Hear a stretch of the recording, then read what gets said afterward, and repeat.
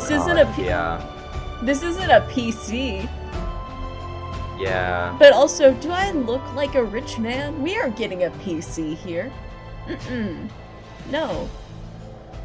You get what you get, and you don't throw a fit. Correct.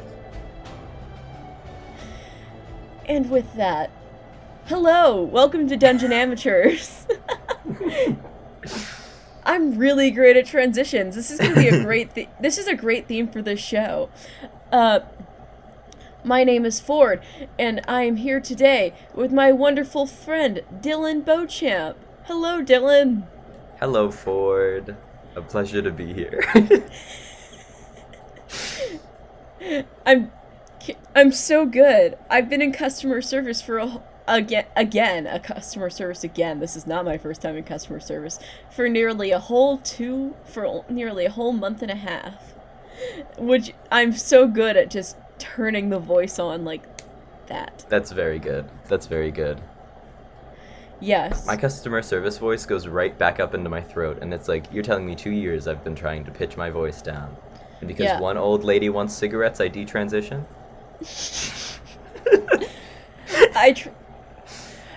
I try my best. I try my best to keep my voice about down here whenever I'm talking to people, but then I go into work and I'm like, all right, is that going to be good for you? Is that gonna be... exactly. I'm like, hi, welcome to...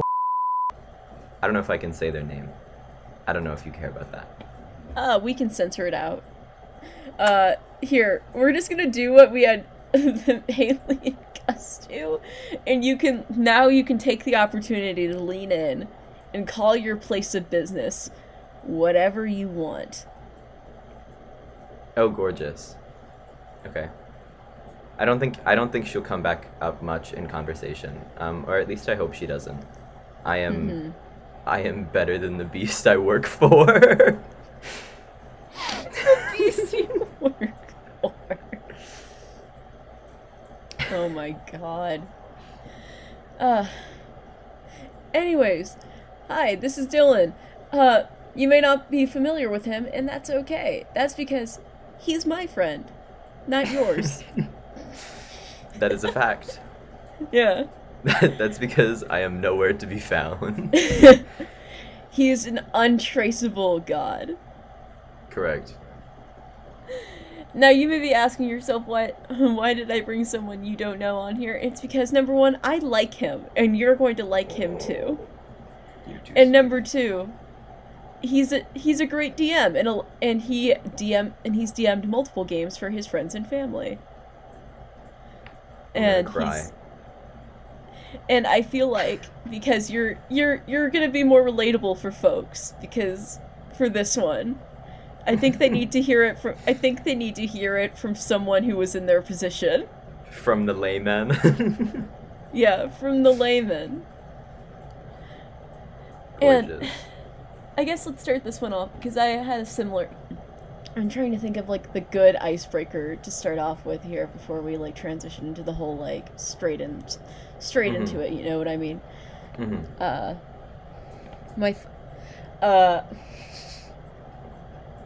Dylan, what was your first time playing D&D? Okay, my first time playing D&D was March 2020. Ooh, the world went to shit, and I was like, I'm obsessed with Dimension 20, and I want to play D&D. And so I got the 3 core rulebooks. I read them all cover to cover, including the Monster Manual, which was a fun romp, but like I didn't learn anything from it. Including the Monster Manual. I read them all cover to cover in like a week. And was like, okay, I'm going to DM for me, my younger brother, my older brother, and my older brother's boyfriend. All 3 of us were first-time players. Originally, I was like, it's going to be so great. I'll DM for, my younger siblings, and my parents, and my older brother, and it'll be like, like a whole Beauchamp gang D&D game, except my parents didn't want to play. My dad was like, no, that shit's for nerds. And my mom was like, I'm very busy. And I was like, okay, fine. But yeah, so I DM'd for my older brother's boyfriend, and my younger brother.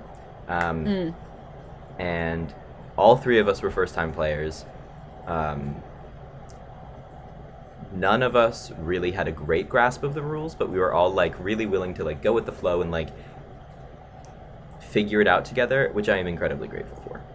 They were all, it was a lot of fun to do. That's a really nice story. I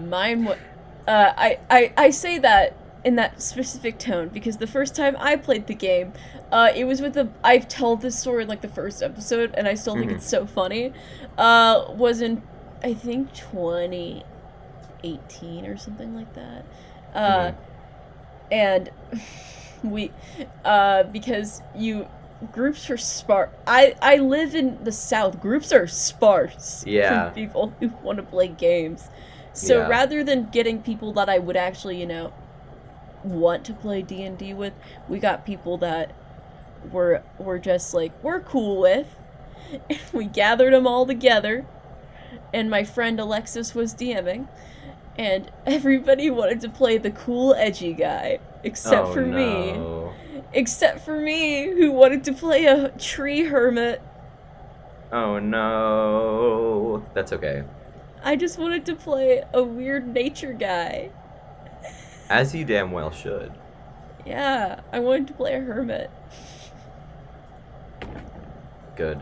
I think I remember it, actually. He was a folk hero turned hermit. And I was like, oh, this is great. Wait, that's so compelling. I love that. Yes, I was so proud of it. That's a good character. Yeah, I may put that one in my back pocket for later, actually. You should. I have, so I have in my Google Drive, I have a folder that's just D&D, and then it's split into, Nitratia, which was the first world that I played with my family, and then Mirgo, which is the game that I'm running now with our friends, and then Phaecia, which is the game that we're in, and then a couple more world ideas that I'm trying to, like, build on and things like that. And then a folder that's just PCs I'll never get to play. And there are, like, 7 full documents in there, of just, like, PCs I have in my back pocket. Which is funny because then, like, when Jack was like, Dylan, like, would you like to play in this campaign that I'm running? I was like, yes. And I made a completely different character than any of the ones that I had in there.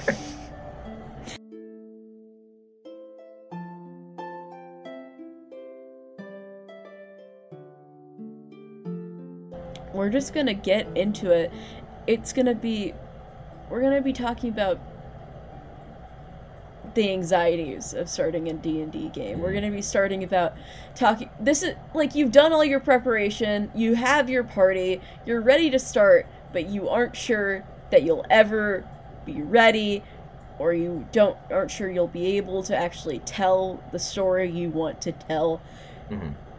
And that's what we're here to just talk about. We're here to talk about all that anxiety that people have wrapped up in, frankly, a lot of insecurity as well, because it comes from a place of insecurity, which is understandable. For sure. Yeah, and, like, I don't know, I have DM'd more than I've played. Like, I've literally only played one session of D&D as a player character. But it's still scary. Like, there's just, like, a lot of, like, imposter syndrome that, like, I feel like a lot of DMs feel, although I can't speak for everyone. I know that I feel. At the beginning of each session, I'm like, oh my god, they're gonna fucking hate it. Like, you're not prepped enough. Like, your story is real weak in this in this session or in this town. Like, there's not, like, enough stuff there for them to have a good time. And, like, at some points it can be, like, a lot. Because no one really wants to be told that their story is bad, especially not from themselves. But also, as soon as, like, we start playing and we start getting into it, a lot of it goes away. And, like, it is for sure there session by session, and, like, there are not feelings that I should be like, oh, they just, like, I don't get nervous about it, because, like, I do. But I sit there and shake for a little bit, and then like I start the Zoom call and have a good time with my friends. And sure. a lot of those anxieties go away when like, when like jokes start being cracked and like, and like we're all like laughing together, even if it's not something that I had planned. If it's just something that like that's like funny, then like yeah, I'm gonna lean into it because at the end of the day, for me at least, like I play D&D to have a good time with my friends, and so like if we're all sitting there having a good time with each other, I'm like, oh, like this was a good session, and like of course I want those like heavy hitting, or like not heavy hitting, but like heavier moments of like, oh well, like is this actually like the right thing to do, and like those moral quandaries that happen in D&D games and things like that, and like those do come up, and like they're solid,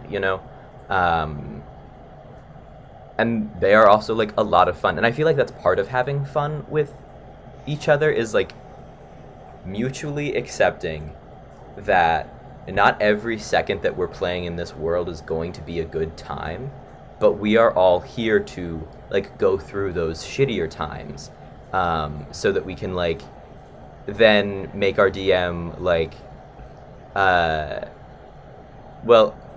so that then we can like make our DM like act out the voices of all these plants that we're asking questions to, because like that's funny and that's having a good time, but then at the same time you get things that are like, oh well, I like the people back at home who I love are in like deep distress, but I am across the continent and I can't help them right now. I can just hear news of the things, and like that's heavier stuff, but that's like what we all were agreeing to, and we all like had a good time with, even if it wasn't like funny and lighthearted and things like that. Yeah.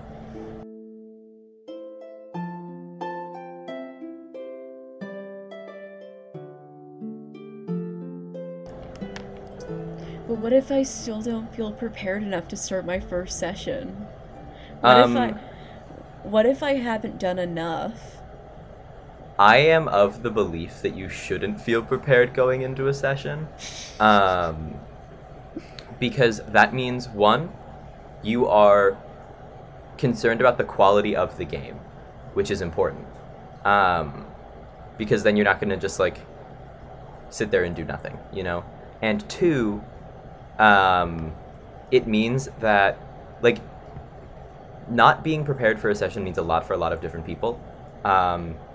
For me, not being prepared for a session, well, I'm good at lying, and so like I can and I have run sessions off of one sheet of notebook paper that I scribbled bullet points about some NPCs and a stat block in, literally that day. Like on the car ride home from where we were, I was like writing out this session, and then I like came back, sat down, and ran it, and it was a great session, and I have not done that only once, because I don't learn, and one day I will be punished for my hubris, and God will that punishment be large. But for now, I'm gonna revel in it. But like, I feel like if you don't feel prepared for your session, that's probably a good thing, and that probably means you are prepared for your session,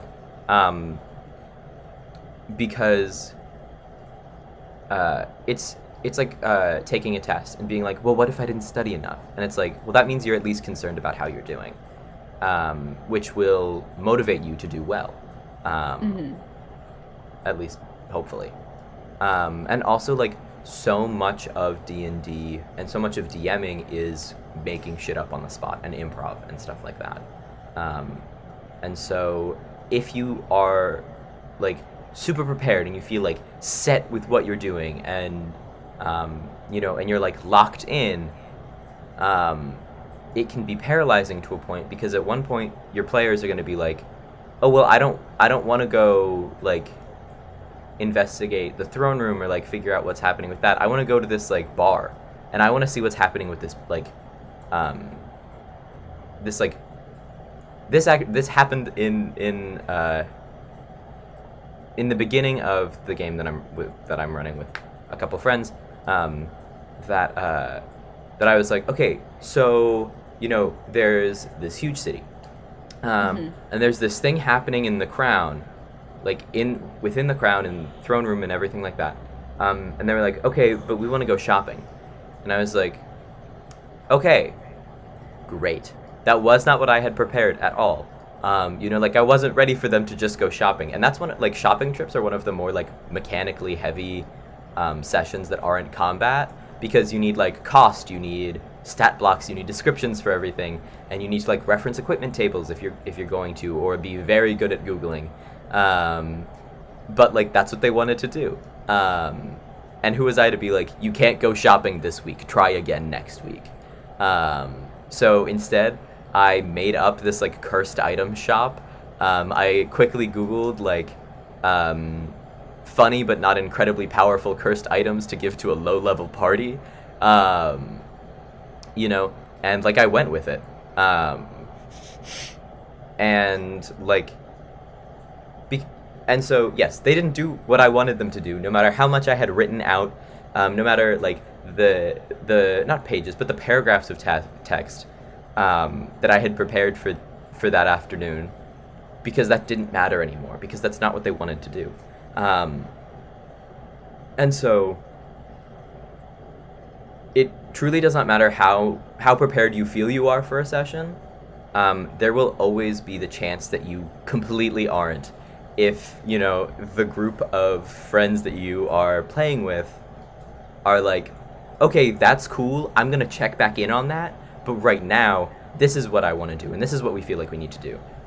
Because that's more important, and you have to honor those choices. And, like, you can't freak out about it. Like, you can't let your, like, face falter or anything like that. Because, I don't know, you just have to, like, keep up that air of, like, yeah, I am good with what is happening. You know? And, like, none of it's, like, world-breaking, and none of it's, you know, like, oh no, you know? It's, none of it is the end of the world or the end of your campaign. But, it's not what you wanted, but it's what you're gonna do. And it's what you've got. You get what you get, and you don't throw a fit. And that can be a lot of fun. But what if I'm bad at improv? You're not as bad as you think you are. I am not good at improv in the traditional sense. Like, I could never get up on stage and, like, yes and with people. But what I am good at is leaning into a bit, and you know, like, I discovered that what I am good at is, like, hanging out with people in, like, a fun and low-key setting. And that's what D&D is it's hanging out with people in a fun and low-key setting. And that's what a lot of tabletop role-playing games are. At their core is just, like, an excuse to spend a couple hours with people that you really like. And so, like, sure, you might not think you're good at improv, but if you've ever laughed with friends until, like, your stomach hurt or there were tears in your eyes, then guess what? You are good at improv. And you are good at, like, the improv that you need to do for this. And even if you're not great at improv, that's okay. You will get better. You know, like, I did not start as a good DM because I had never played the game before, you know? But even as, like, literally just as the sessions progressed in the game that I was playing with my family, you could see, like, an observer, and I as well could see, and everyone else at the table could also see, all of us getting better. And all of us, like, really getting a feel for the mechanics and the story that we were telling together, and, like, really getting invested in it, which was excellent. But what if I feel like I don't have control of my players? Well, that's correct, you don't. I never feel like I have control over my players, and that's just, like, that's something that I think is beautiful about D&D, is that you don't. You know, you are your own person sitting with the world literally at your fingertips, but so are the players. And the players don't have that sort of like, the players don't have the same arcs planned out in your head or the same like plot points because they can't see your lore document or wherever you keep lore, and wherever you keep your world building, they can't see that. And so it's impossible for them to be able to like know what you're thinking all the time. And so yeah, you don't have control over your players. But once again, like, I don't know, you have to lean into it. A good example from the game, from Mirgo, this game that I'm playing with friends from school, is like, there was this NPC who was introduced in one of the characters' hometowns that they came up with, that they meant when we were talking about like, okay, so what does the city of Avarice look like, and like who are the people there in your mind, so that I can make this city in your image, because we've been playing for all of this time. And this is actually a great example of not having control over your players. Like, we've been playing for all of this time, we haven't gotten to your hometown until then, so you have developed what this looks like in your mind. And so have I, but I know that those visions are different, and I'm going to throw my vision out for you. I'm going to be like, okay, we can incorporate like pieces of both, but at the end of the day, like, what Vasco, the character, what Vasco's hometown looked like was up to their player. And so we got on this call, and they were like, yeah, I feel like there's like this kind of like princely, like, son of a government member, who's like trying to do philanthropy, but like does it like really poorly.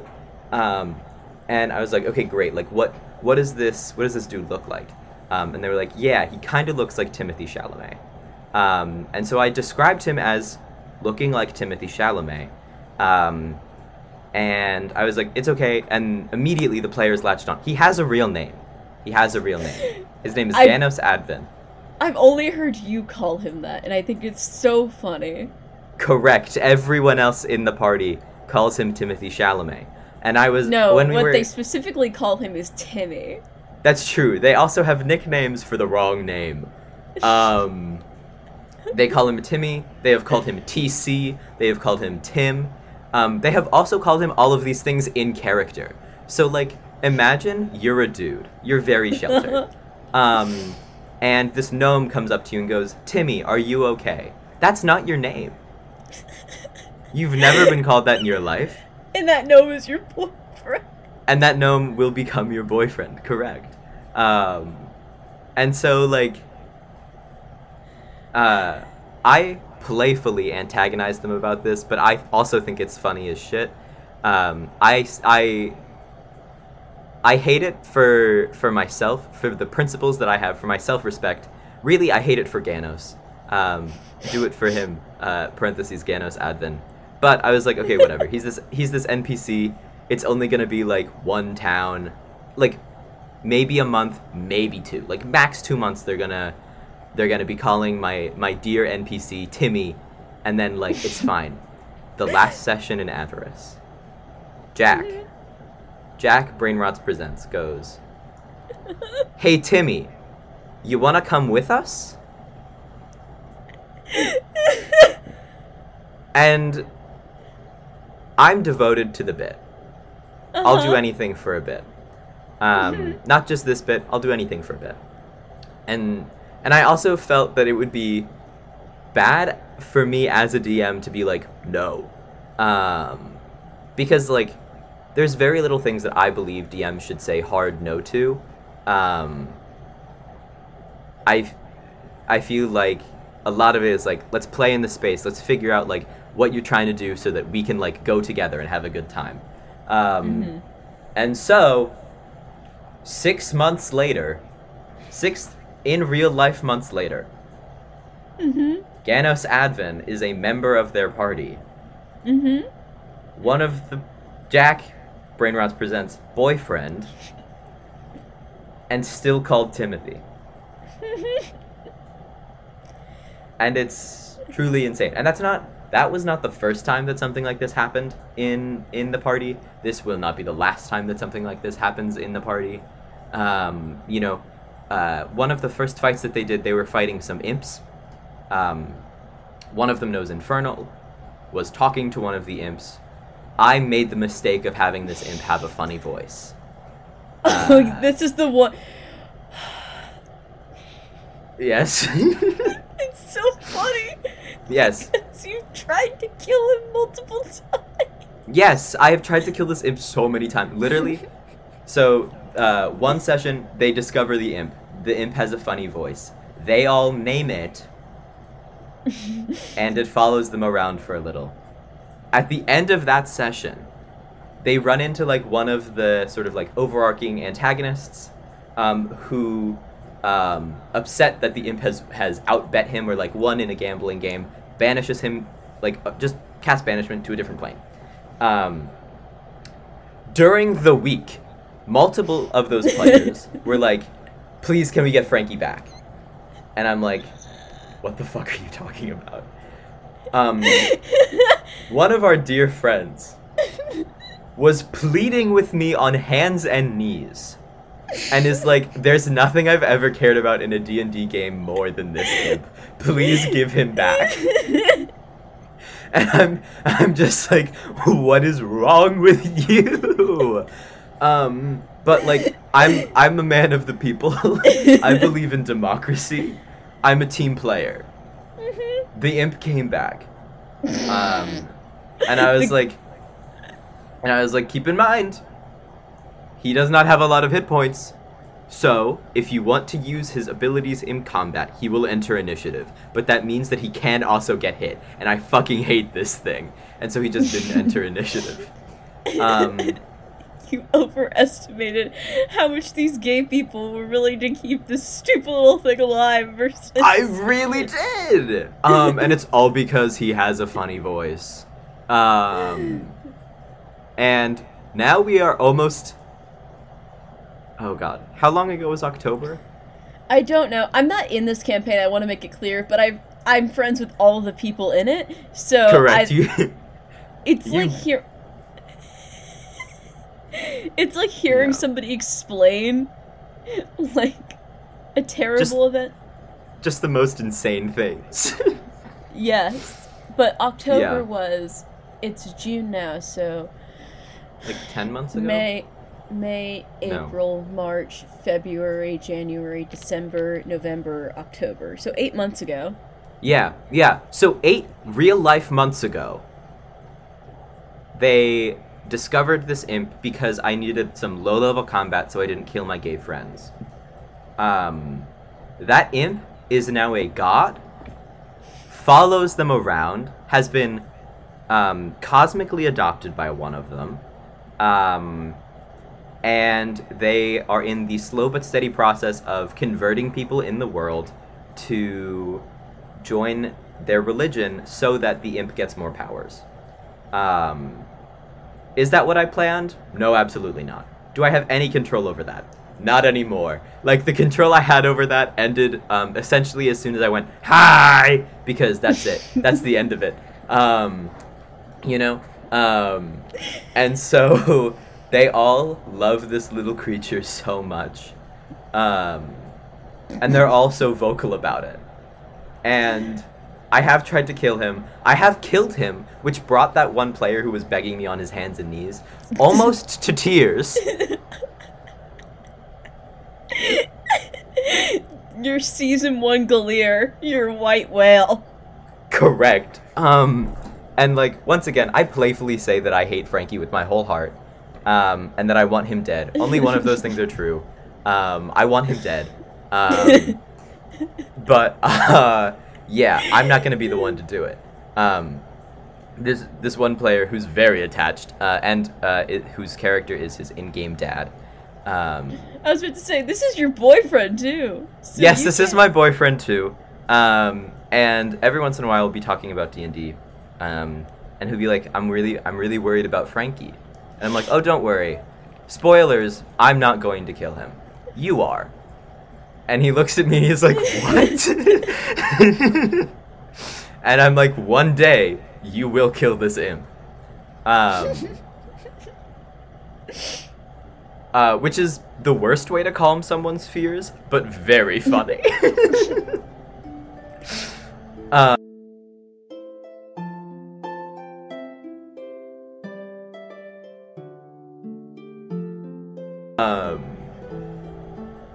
But yeah, so basically nothing I say or do is in my control at all when I'm DMing. And you just kind of have to be okay with that. You just kind of have to, like, lean into it. And if you really don't like what's happening, then, like, of course you can be like, you can either blatantly say, like, hey gang, like, let's take a step back, and, like, reevaluate some of the things that are happening.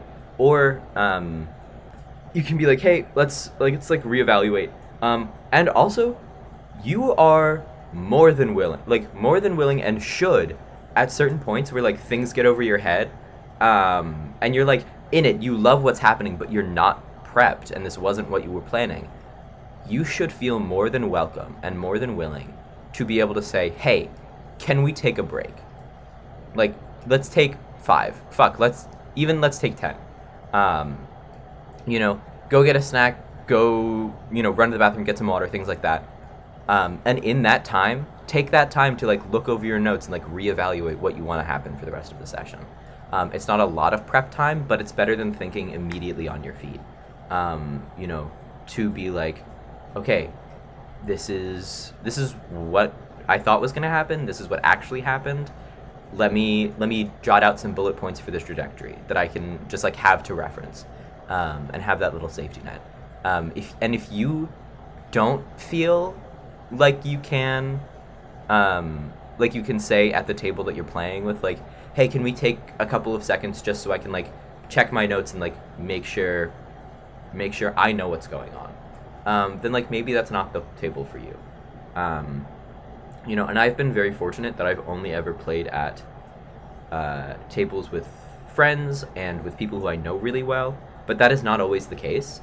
And I know that a lot of groups are, like, you know, like, communities, like, found in the community of, like, a game club in high school, or, like, something that's happening at your library, or something that's happening at your game store, things like that. And so I know that not everyone has the luxury of being able to be like, you guys are close friends who I trust. I would like to play this game with you. But also, I'm not saying that that's, like, objectively better. Like, I know that people have made, like, long-lasting friendships through playing D&D, and I believe that I am closer to my friends than I would be if we weren't playing this D&D game. Especially because when I met them, or when we started, I had just met them in person, because we were all roommates at the time, and then good pals have joined here and there, and it's been great. It's been lovely. But I believe it's something that brings us all closer. But I also feel incredibly safe at the table that I'm playing at. You know, and so I feel like if I needed to be like, hey, gang, can we hold? I need to reevaluate what's happening. Everyone would be like, yes, like, let's take that time, let's figure it out. You know, and there should be absolutely no shame in doing that. Yeah, because, like, DMing it's not easy, you know, and it's nothing to be afraid of. Like, I believe that everyone can DM, but it's also not easy. It's a lot of plates to juggle, and so taking a step back to be like, let me look at the plates I'm juggling and making sure that these are the right ones so I don't drop any,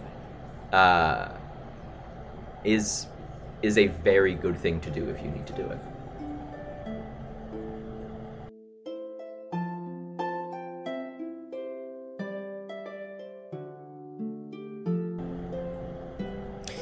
But what if they don't like my story? What if they think it sucks? One, I doubt they will. I think the story that I'm currently running isn't as strong as it could be. But I also know that my players are having a good time because, yeah, part of D&D is storytelling. But also, like, your story is your, like, long overarching story is in the background for most of it. Um, you know, and like not every D&D game manifests itself in this way, but the way that I kind of like to play, the way that I kind of like to run games, and I'm trying to step away from it just so that I can have like truly campaigns that are endless. But right now, there's like an underlying and long-term story that has like are like big bad or big bads in it. And with that, oftentimes I have like a lot of times it's because I have an idea for like a high level quest that's like dangerous and hard. And then I'm like, that's really cool. How do we get there? And I work my way back from it. And like that quest might not happen, but that's okay because that's like the final like boss fight, you know, that I kind of have just laying in the background. And then like each kind of location that they're at, they get like smaller little quests to do. And so, like that, if they don't like your long like background story, they'll let it be known. They'll be like, hey, I don't know if I vibe with this. And it's like, okay, sweet. Like, because it isn't like what they're actively doing right in the moment, you can change it in the background. Like, it is not static. The idea that I started with, and like the encounters that I had like brewing up in my mind before we were even actually playing the game, while I was still working backwards, those are completely different than how I think this game is going to end now. And the way it's going to end is going to be different than how I think it's going to end. And that's wonderful. You know, and I really like that. And I really like that uncertainty. Because, you know, if I was so dead set on the story, I would read a book. But, like, I'm not. What I'm really devoted to when I'm playing is the people who are at the table with me. And so the story can adapt and the story can change really easily. Because also, no one is expecting you to be like a world-class DM. If you're just playing with your friends, like, no one is expecting you to be like a fucking professional voice actor and, you know, incredibly, like, someone who's been doing this for like ages and ages, and to have the most crafted story with no plot holes in it, and just where everything is gripping and makes sense. Because, like, I don't know, I don't think a lot of people are really devoted, like 100% devoted, like they play D&D for the story. Because once again, like, if you really want just like a super good fantasy story to play your way through, there are other ways to do that where, like, the stories are gorgeous, you know, and like, if you're in it for the story, just go play a video game, my guy. You ever played Bloodborne? Yeah, exactly. Like, if you're in it for the story, go play The Witcher, you know, or go play Bloodborne, or you know, things like that. And even if you're like the sandbox aspect that D&D allows you to, if you're not willing to like give some of it up for the people who you play at the table with, like, I feel like there are other genres of fantasy that will be where you flourish. And so I feel like people who are drawn to D&D, like, they like the story aspect of it for sure. Like, that's an undeniable part of D&D, and that's a great part of D&D, and I love it so much. But I feel like a lot of people who play D&D are attracted to D&D for telling stories with people you love, and telling stories with people together, and the collaborative storytelling aspect of it. And the collaborative part makes it absolutely insane to plan for, and, you know, makes it so hard to really be like dedicated and really latch on to one thing. And of course, you're going to have certain things that you like attach to. And if there are like certain parts of like your character's story that you want to happen, communicate that with your DM. You know, and if there are, and on the DM side, if there are certain parts of your story that you really want to happen, just like maybe make that part a little more set in stone, like a little harder to change. Not unchangeable, of course, but you know, there are certain things that I wanted to happen in Mirgo, which is the game that I'm playing, or the game that I'm DMing currently with friends, that I like really wanted to happen, and so like I just like made sure that that was harder to change. Or if there are plot points that you want to have hit, you can make it part of like whatever place's backstory and part of their history, and you can make it like actively going on, you know, and like your players don't have to be the catalyst for everything, because the world they are moving in is a dynamic world. And so if they go to places that already have like these conflicts and these interpersonal you know, events happening, or even these like cosmic events happening, like it makes the world feel more lived in.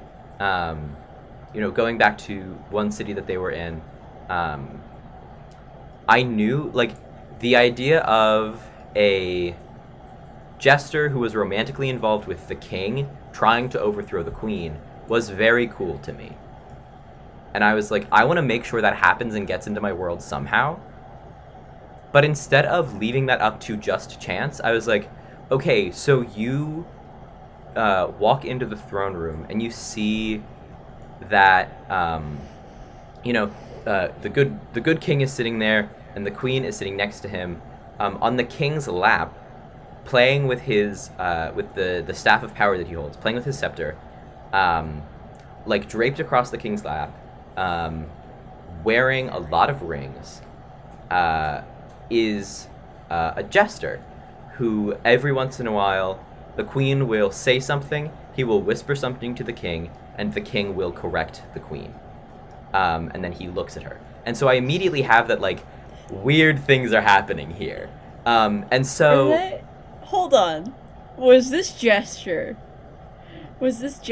how do I put this in terms? You know what, I'm just gonna say, were they Yes, they were in my notes, I have the jester is holding the king's staff, and then in parentheses I said haha, because it sounds like a dick joke, but it's not, it's his actual like scepter. Anyway, sometimes I write things that are just for me.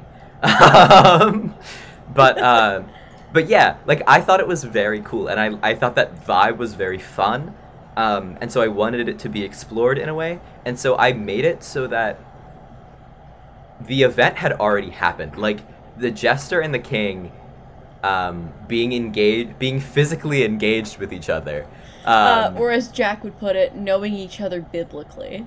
Yes, correct. The jester and the king knowing each other biblically had already occurred. And so I just like sat there, described the vibe of the room, and like I wanted it to be further explored. I wanted to talk more about these three people and how they relate to each other. And so I described it in ways that I knew that our friends would be like, what's going on here? I would describe it in ways that they would be like, they fuck. And it's like, yes, let me tell you all about it. Imagine getting cucked by a jester. Correct. And it's funny because like I was really interested in that idea. I wanted to explore it, not in the way of like the physical aspects of it, but like the political aspects of it and the interpersonal ways. And I thought it was a fun little like fruity thing, to be like, look at this man. He's trying to overthrow the government by looks alone, and like he's succeeding. He's doing a great job. Honestly, and yeah. Honestly, gaslight gatekeep girl boss king. Correct, 100% correct. And I gave the jester like this like not fruity little voice, because it wasn't. I gave him like this voice that I knew that they would think is like cool, and so they'd talk to him more, and that was easy for me to do so that they'd talk to him more, and I could actually keep up with them. And so like the trap worked, you know, like I got to exist as this like fun little royal conflict for the time that they were in this city. And yeah, and it was like a lot of fun. How did that... Before I do my last what if, I have to know, how did that pan out? I have to know. So, the town was called Ostanera. So Ostanera recap is essentially there was this whole thing happening, and then the reason that they were going to the king and queen is because they were telling them of my underlying story, which is this like interplanar war, that the Nine Hells are trying to take over the heavens, and so they are going plane by plane trying to get allies. And so our adventuring party is essentially like not following directly, but like for a while they were following directly these two of the devils of the Nine Hells, and like trying to spread word and like rally people to be like, this is happening, please don't ally with hell, please side with us, it's for the betterment of everything else. You know, and so they had to go to the king and queen of Ostanera to be like, hey, this war is happening, please don't side with hell, can you help us in any way? But then as soon as they got there, they noticed this, like, the vibes were off in the throne room. And they also saw a wanted sign that's like this vigilante who's stealing things, literally stealing money directly from the castle, which is like such a hard feat to do, and essentially redistributing it, very Robin Hood of it all.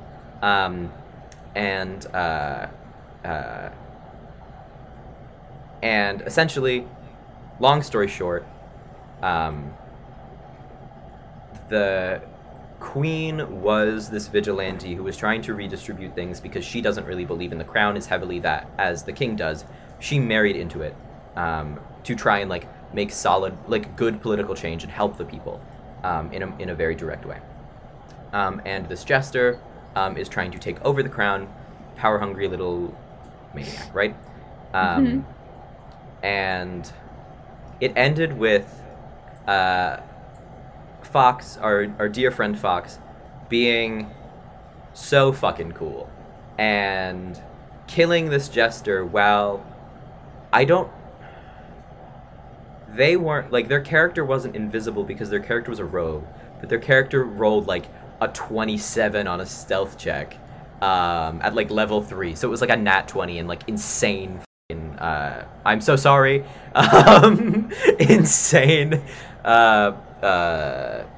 proficiencies and like bonuses and things like that, and just like murdered him in cold blood, like alone on the ramparts,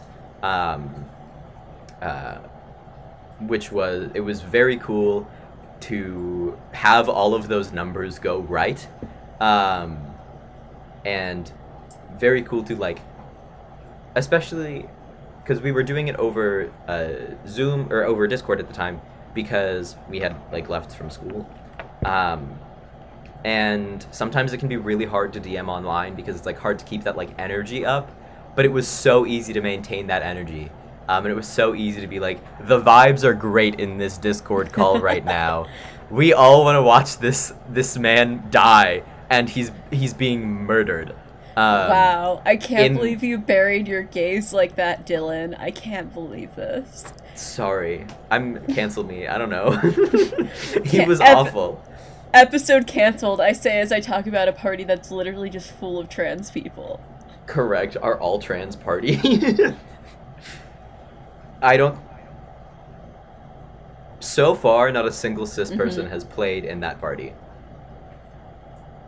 Fascinating. There was one guy who played for the first session, and then he ghosted me. I would text him every week for the first like month. I'd be like, Eric, we're having D&D if you want to stop by.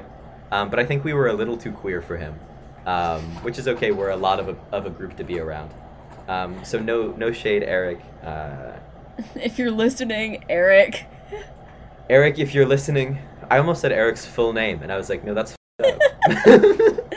Dox him on podcast. No, but yeah, like, I really wanted something cool to happen with this, like, Jester King Queen dynamic. I didn't know what exactly, but I'm so glad that this is what happened. And I really wanted to, like, explore it and have a cool moment. And so I just, like, started with them already in the world. You know, to be like, other cool, or not cool things, but other interesting things happen even when you're not around. You know, and that really makes the world feel more lived in. Because otherwise it's like, oh, it's very obvious that I'm creating the world as they're moving through it. If it's like, you come to this town and they've never had a problem, but suddenly there's a dragon. But it's much more compelling if it's like, this dragon has been, like, plaguing this town for centuries, and it's like people have grown up knowing to fear this dragon and things like that. And like, okay, what's and like, you know, this like large mysterious figure, and it's almost become like a religious figurehead, and there's like this cult that's been created around it, because then everyone's like, okay, what's the deal with this dragon? And then you can do something like neat and fun, or depending on how you put it, lazy, where you're like, okay, the dragon doesn't exist anymore, and it's kind of like a Wizard of Oz situation. Where it's just like this one very power-hungry person, maybe like an ancient descendant of this dragon, but this dragon doesn't exist anymore, and so people are just like keeping up the fear. And I think that's more fun than being like, suddenly dragon. If it's like, dragon has been here for a while. Dragon exists whether or not you do. The dragon lives in our heart. Correct. Dragon lives in our heart. And I don't know, I think that's like, and that was a bad example. I was making up this whole dragon story on the spot, just because I was like, I can't talk about this city more.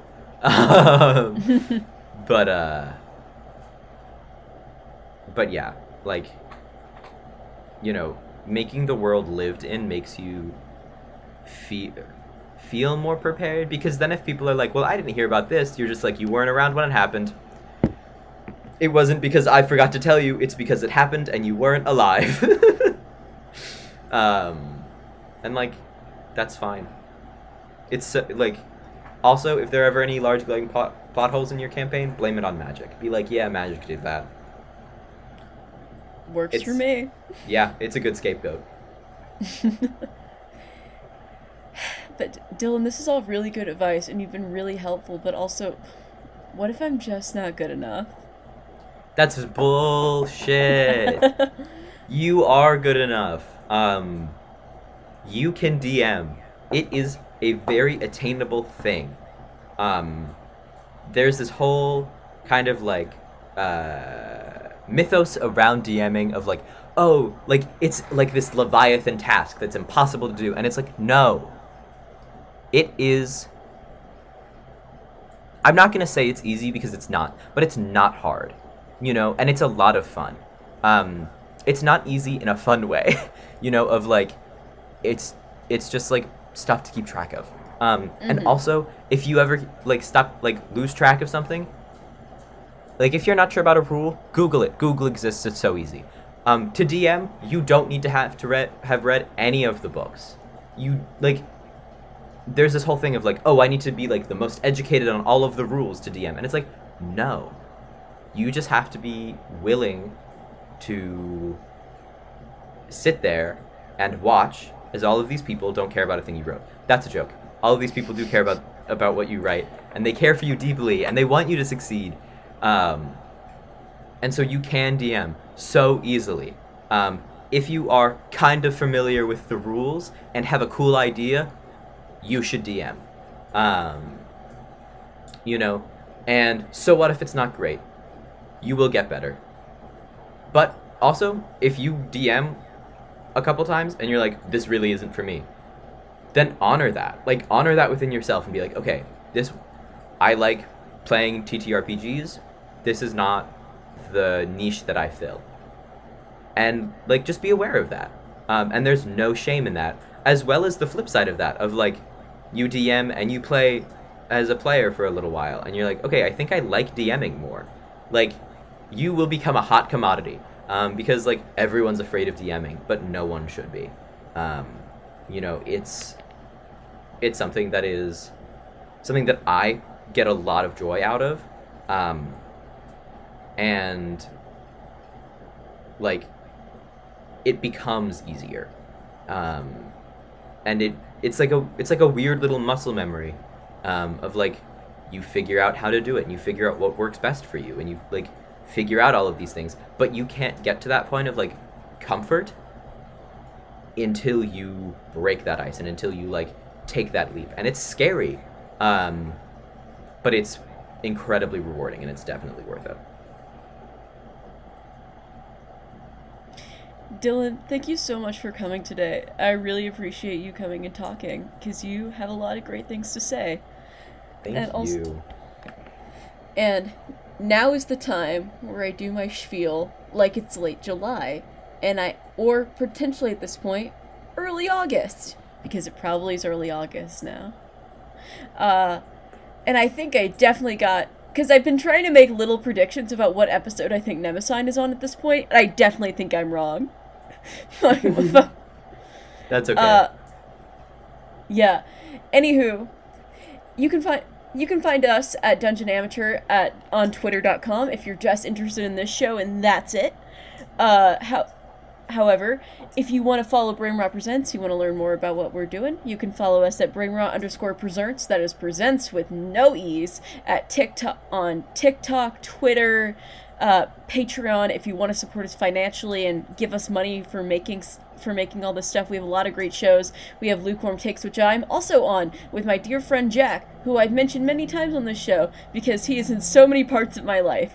We talk about movies and we talk about television, and we have a great time. It's very good. There's Prim's Playlist for people who like K-pop, but they hate the way Twitter culture of K-pop, and they just want to talk. They just want to hear one person talk about it. We have this show, obviously, and then we have sort of our crown jewel, the one we've been working on the longest, which is Nemesign. It's it's a sci-fi audio drama, and we're very proud of it. At this point, we're probably on episode more like 3 or 4.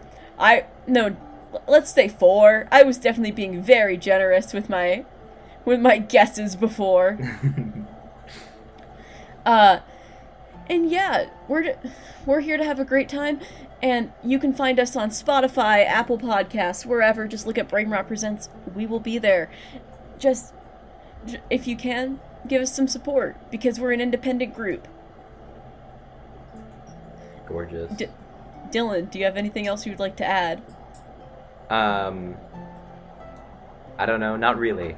If you want me to plug my things, it's DELENEBEAU on anything.